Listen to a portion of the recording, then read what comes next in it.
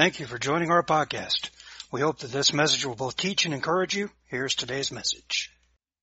Now we can roll into the message this morning. This is the month of love. Everybody get ready. Get ready, because on the 14th, it's an opportunity to celebrate love. And it's important to know what's at the foundations and basis of that. And so I just want to preach to you today a message entitled Loving God with the Heart. Loving God with the heart. Just tap your neighbor and say, hey, it's supposed to involve our hearts. It's supposed to involve our hearts. Matthew chapter 22, verses 34 through 40, we read these words. Hearing that Jesus had silenced the Sadducees. That was a big event. To silence the Sadducees was amazing. He put them to silence because they could not answer his questions. They found themselves bound in a controversy and caught in their attempt to catch him. So the Pharisees got together, and one of them, an expert in the law, tested him with a question. You know, there's no problem asking God questions. There is a problem when you're trying to trick God with your question. It's a problem when you're testing and trying to trick the Son of Man with your questions. And he knows the difference between people who are coming, asking why because they're open-hearted and would like to know, and others who are setting things up for somebody to take the fall. And he comes to him and he says, Teacher, which is the greatest commandment in the law? And Jesus replied, Love the Lord your God with all your heart and with all your soul and with all your mind. When I read those words, there's something that stands up inside of my spirit that says, that's because that's how God loves you. That's how God loves me. Do you imagine God half loving you? Can you imagine God just with a figment or a piece loving you? No. He does what he does with his whole being. He involves himself completely, leaves nothing behind. Love the Lord your God with all your heart, with all your soul, and with all your mind. And all of the Israelites repeated this. This was called the Shema. And they all knew how to say this. This was part of their very basic first religious training. This is the first and greatest commandment, and the second is like it. You notice they didn't ask him for the second one? He offers it. Bonus, the second is like it. Love your neighbor as yourself. All the law and prophets hang on these two commandments.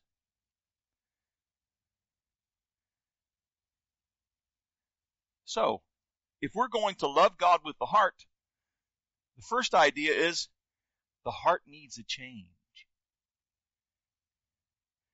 The heart needs to change. Now, the heart is the essential, most inmost part of your being. Another way to look at it is to say it is your spirit. With all that is within you, with your creativity, with your imagination, with all that lurks down in the secret. You know those places that actually you keep secret from a lot of people? Partly because there are things that you know you need to get right before you bring it out, but partly because if you revealed the good treasure that God has put in you, some people won't appreciate it. You notice that? You know that people don't automatically appreciate you fully? You know that, let's be honest, some people you have to acquire a taste. You kind of have to get around them for a while and overlook certain things, and you have to pick and choose and then say, you know what, at first I didn't get along with them, but later they became my best friend. What happened? You began to pick and choose through things and say, that's really not that important. But when I came down to discovering the essence of that person, who they are when the lights are out, who they are in their thoughts and imaginations, that's the person I enjoy. That's the person that I like. Some of us are shocked when people love us the way we are. We're shocked. But don't you know that God loves us the way we are? But he loves us too much to leave us that way. So the heart needs a change. What did Jeremiah say? Jeremiah spoke in his day to this same group of people, their ancestors, and he said, the heart is deceitful deceitful above all things and beyond cure. Who can understand it? But Ezekiel said, in Ezekiel 36:26, I will give you a new heart. The heart is deceitful and when beyond cure, that's a problem. That sounds like a fatal prognosis. That sounds like something if a doctor walked out and said, your heart is diseased and beyond functioning, there is no cure, prepare to meet your God. That's a rather an end point, and it's going to be soon. So the prognosis, the reality that Jeremiah traffics in, he says, the heart is deceitful, it's beyond cure, who can know it? But listen to Ezekiel. I will give you a new heart and put a new spirit in you. I will remove for you your heart of stone and give you a heart of flesh. Wow. It's going to take a change of heart. Aren't you glad that God is in the change of heart business? Aren't you glad that He's willing and able to do that? And so this change is actually a threefold change. First of all, how about a change in consistency, then a change in direction, then a change in focus? What's the consistency? What did he say? From hard to soft. From guarded to open. From skeptical to accepting. From resistant to instruction to seeking the instruction of the Lord. Don't you know that's a major shift? That's a major change. I think one of the fundamental mistakes we make as believers is we expect unbelievers who have no resources to somehow change their heart. God doesn't even expect that. Here's what He's looking for with the most pagan amongst us, the most unrepentant, the darkest of sinners. He's simply looking for somebody who will open their heart to their Creator and say, my heart is hard, it's unworkable, I'm filled with negativity, despair, life's been hard, I've taken a lot of beatings, and all I know is to look down and to not trust.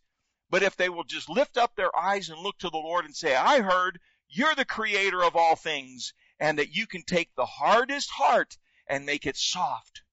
You can take the vilest sinner and cleanse them.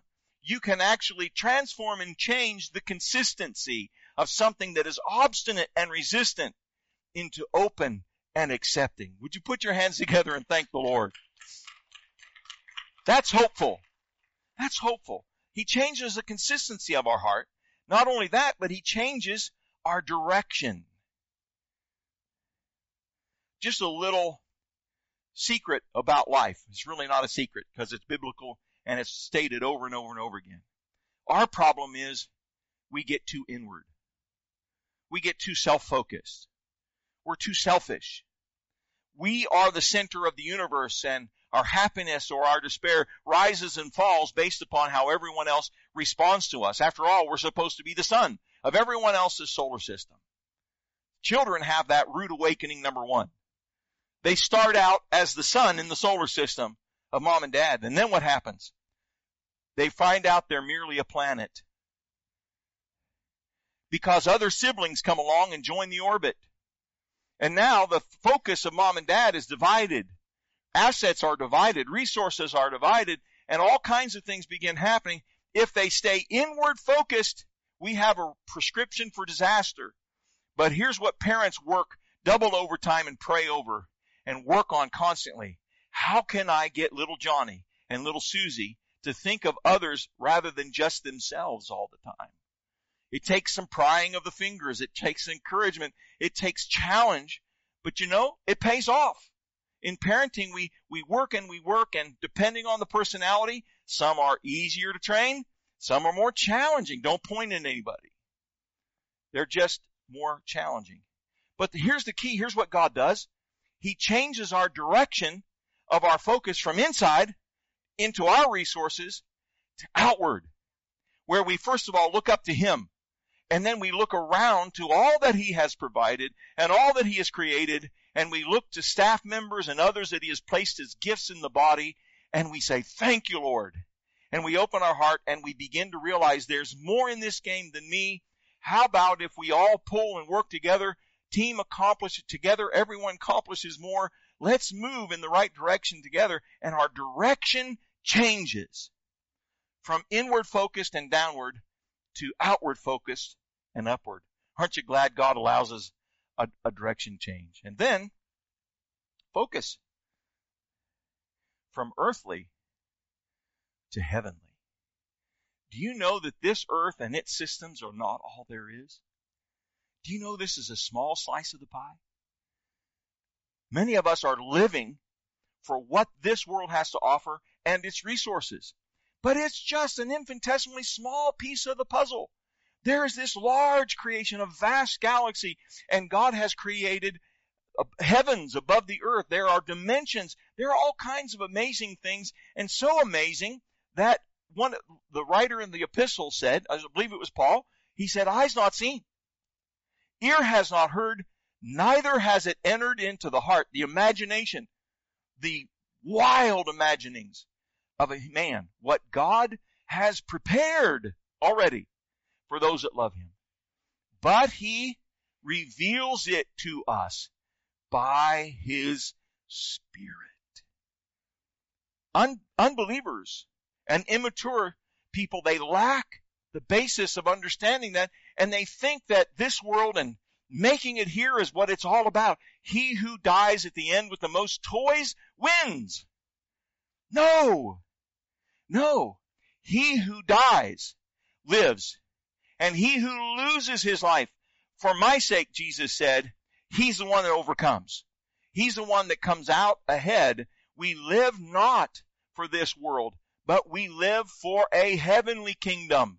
We live for a heavenly Lord. We live for a God who is seated in the heavens and reigns over everything when you put your hands together and praise him. The heart needs a change, but God's in the change business. How about this? The heart needs a champion. Men like to say they're not emotional. But when a man sees a man become a champion, they get misty-eyed. One of the amusing things out of common culture and movies was Sleepless in Seattle. One of my favorite scenes in that movie is the ladies are sitting around the table recounting their favorite romantic comedy movies.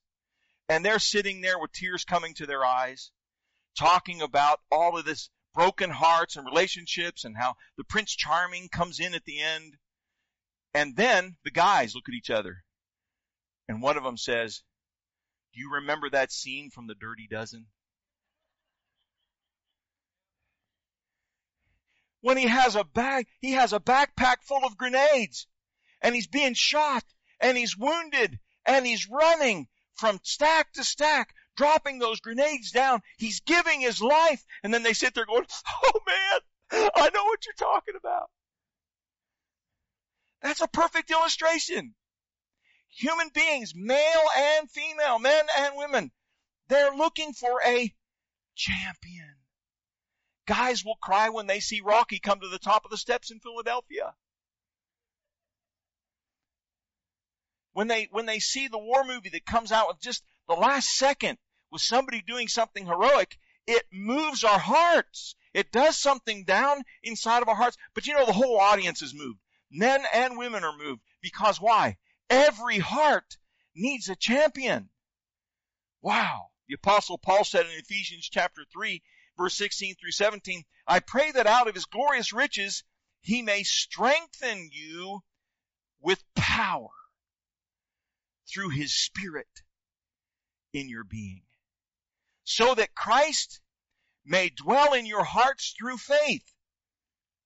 And I pray that you, being rooted and established in love, may have power. Don't you love the idea that love and power go right together? These are not opposites, but there is a power in love. He has given us the spirit of love, not of fear. Amen? Perfect love casts out all fear. That's the champion of the heart. The love of God which comes and calms us and lets us know that I am able to take everything that you've committed and preserve it unto that day. That we know that we have a champion that is the champion of our heart, that will lead us into battle, into the warfare of our mind, and that we can come out victorious. That we can do all things through Christ, the anointing, which gives us strength. That champion must be unique and freeing and empowering. One of a kind just seems to stir the heart. You know, there's nobody else like Jesus. Just one. He's it. He's in his own category in that regard. There is no one else like Jesus. He is the riches of heaven. He is the incarnate Son of God. He is the sweetest rose of Sharon. He is the lily of the valley. He is the friend that sticks closer than any brother. He is the bright and morning star. He is the Alpha and the Omega. He is the one and only. God loves, he says, and is proud of the one and only Son. And he says, hear him. What a great and unique champion we have. Not only is he unique, but he's freeing. You know what every heart on the planet wants? Doesn't matter where they're located. They secretly at least want this. Some of them would suffer if they admitted it. Here's what they want. Freedom. Hundreds of thousands in the streets of Brussels, Vienna, in Portugal, Spain, in Germany, in Australia, in New Zealand, there are people lining the streets, and look at the banners that they're carrying. And what is the word?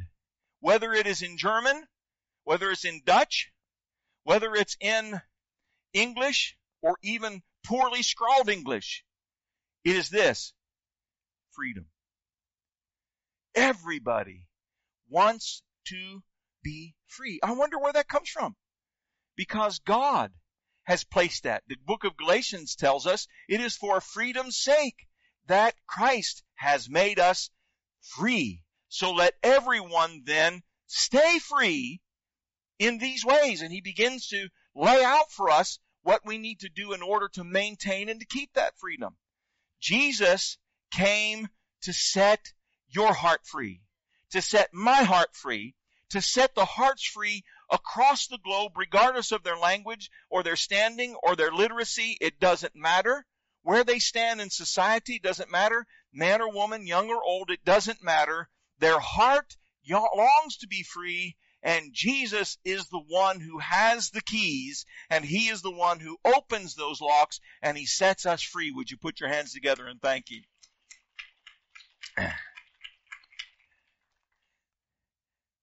Unique and freeing and empowering. The heart grows weak and discouraged. Have you noticed that? What happened dynamically in this room just since you've been in here today and we have praised and worshiped the Lord together? You're hearing the preaching of the word. You're being grateful for the gifts that God has placed in the body. Just being around people that love Jesus. Just being around people that share this faith. Something has happened in your spirit. Something has happened down in your spirit that has made its mark on you. It has lifted your spirit. It has strengthened your spirit. It has encouraged your spirit. Somebody can simply give you a scripture or send you a note or a personal message, however it comes out, and there's something that lifts inside of your heart because somebody has empowered you. Somebody has taken power and just poured it into your life. You may have been so low that you were barely scraping the carpet when you walked in. One guy said he was so low he could sit on a Kleenex and swing his legs off the edge. That's low. That's low. But what happens when we get amongst God's people, when we get in the presence of the Holy Spirit, when heaven is there and touches us, something happens in our heart, something happens in our spirit, and that heart which was weak, that heart which was discouraged, begins to have strength poured into it. Jesus came to encourage and strengthen the heart. Isn't he good? Wow. Now, finally this. The heart needs a challenge. Everybody needs a challenge. People respond to challenges. that people don't respond to, I'll just lay around and come what may, just live laissez-faire. Here's where people gravitate and respond. They will fill a stadium to hear a man or a woman stand before them and challenge them in their complacency and challenge them to do better. They will pay hundreds of dollars tuition to sit with notebooks amongst thousands of people. They will get on a jet plane, make reservations. They'll go through difficulty to get there because they really want a challenge. They want someone to challenge them. How many of you know Jesus can do that? Here's what the apostle says, together with all the saints, to grasp how wide and long and high and deep is the love of Christ. That's a challenge. And to know this love that surpasses knowledge, that you may be filled to the measure of the fullness of God. Now there's a challenge. To not just be born again, be on my way to heaven, but to know this love and to surpass this knowledge, that you may be filled to the measure of the fullness of God. So here's the challenge. And it's this. Wide, long, high, and deep. Wide, long, high, and deep. Wide. God's love is wide enough to embrace us and to guide us. His arms are like this. His arms are not like this. I love that phrase that says, I asked Christ, how much do you love me? He opened his arms wide to fit upon the cross, and he said, this much. He will accept us right where we are. No matter how lost we are, no matter how pagan we are, no matter how committed to our sinful lifestyle we are, if we will reach out to him from that point, what will he do? He will accept us there. But remember, he loves us too much to leave us there. How about this? Long. His love is not only wide, but long. Long enough to last us through the entire journey and never run out.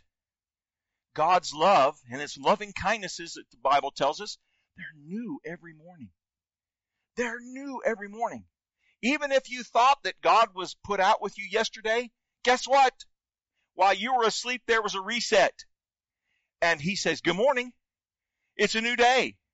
This is a new day where my loving kindnesses, they're full and they'll never run out on you. I have this there because this is who I am.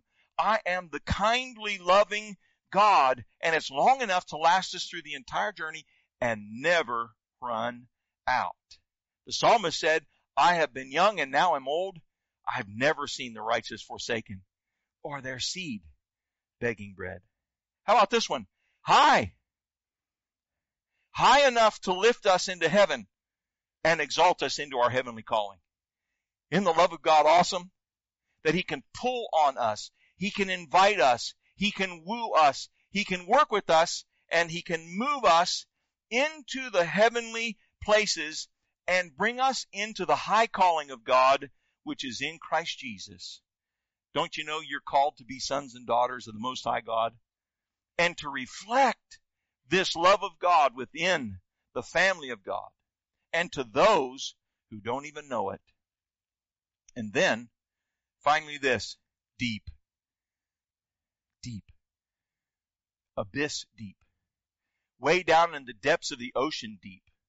Down into the places we've never explored. We know more about the planet Mars than we know about our own oceans because of their depths and our engineering lack that won't take us to the very depths to actually examine it. They estimate that 5% of the world's ocean depths have actually been explored. Some of you say, I feel like getting a bathysphere and going next week. Deep enough to reach to the depth of our despair and sin and rescue us. God can go to the guttermost and lift you to the uttermost. He can go to the deepest of depravity and take you into the heights of the hallways of heaven. This love is so deep that can reach into the depth of our depression, the depths of our despair, the depth of our emptiness, the depths of our heart, the depths of our sin, the depths of our depravity, the depths that we go to when we run from him. And we hear the psalmist saying, where can I go from your presence? I go to the heights and you are there. I go to the lowest valley in the depths of hell And you are there. Why? Because He loves that amazingly. He loves that much that He will challenge our heart to that. So as the musicians come and we move into a time of worship, it's a great opportunity just to be in the Lord's presence and enjoy His love, isn't it? Here's the question. If God loves us like this, what would happen if we in our hearts thoroughly received this love? What would happen in your heart? This is a great question to ask yourself as we worship. If I really completely open my heart to the love of God in its fullness, its height, its depth, its length, its breadth, what would happen? What would change? What would revolutionize within me? And to that end, we ask, Lord, what in my heart needs changing? Where in my heart do I need a champion? Where do I need that revelation of that champion to step forward? Where in my heart is the Lord issuing His challenge? If you listen very carefully this morning as we worship, maybe you want to sit right where you are, bow your head. Maybe you want to turn around and kneel in a chair. I don't know what your choice might be, how that you enter into that time, but let's take these next 15 minutes and enter into that time where He can reveal Himself as the lover and the champion of our heart, taking us to new heights, bringing us out of the greatest depths, all for His glory, honor, and praise.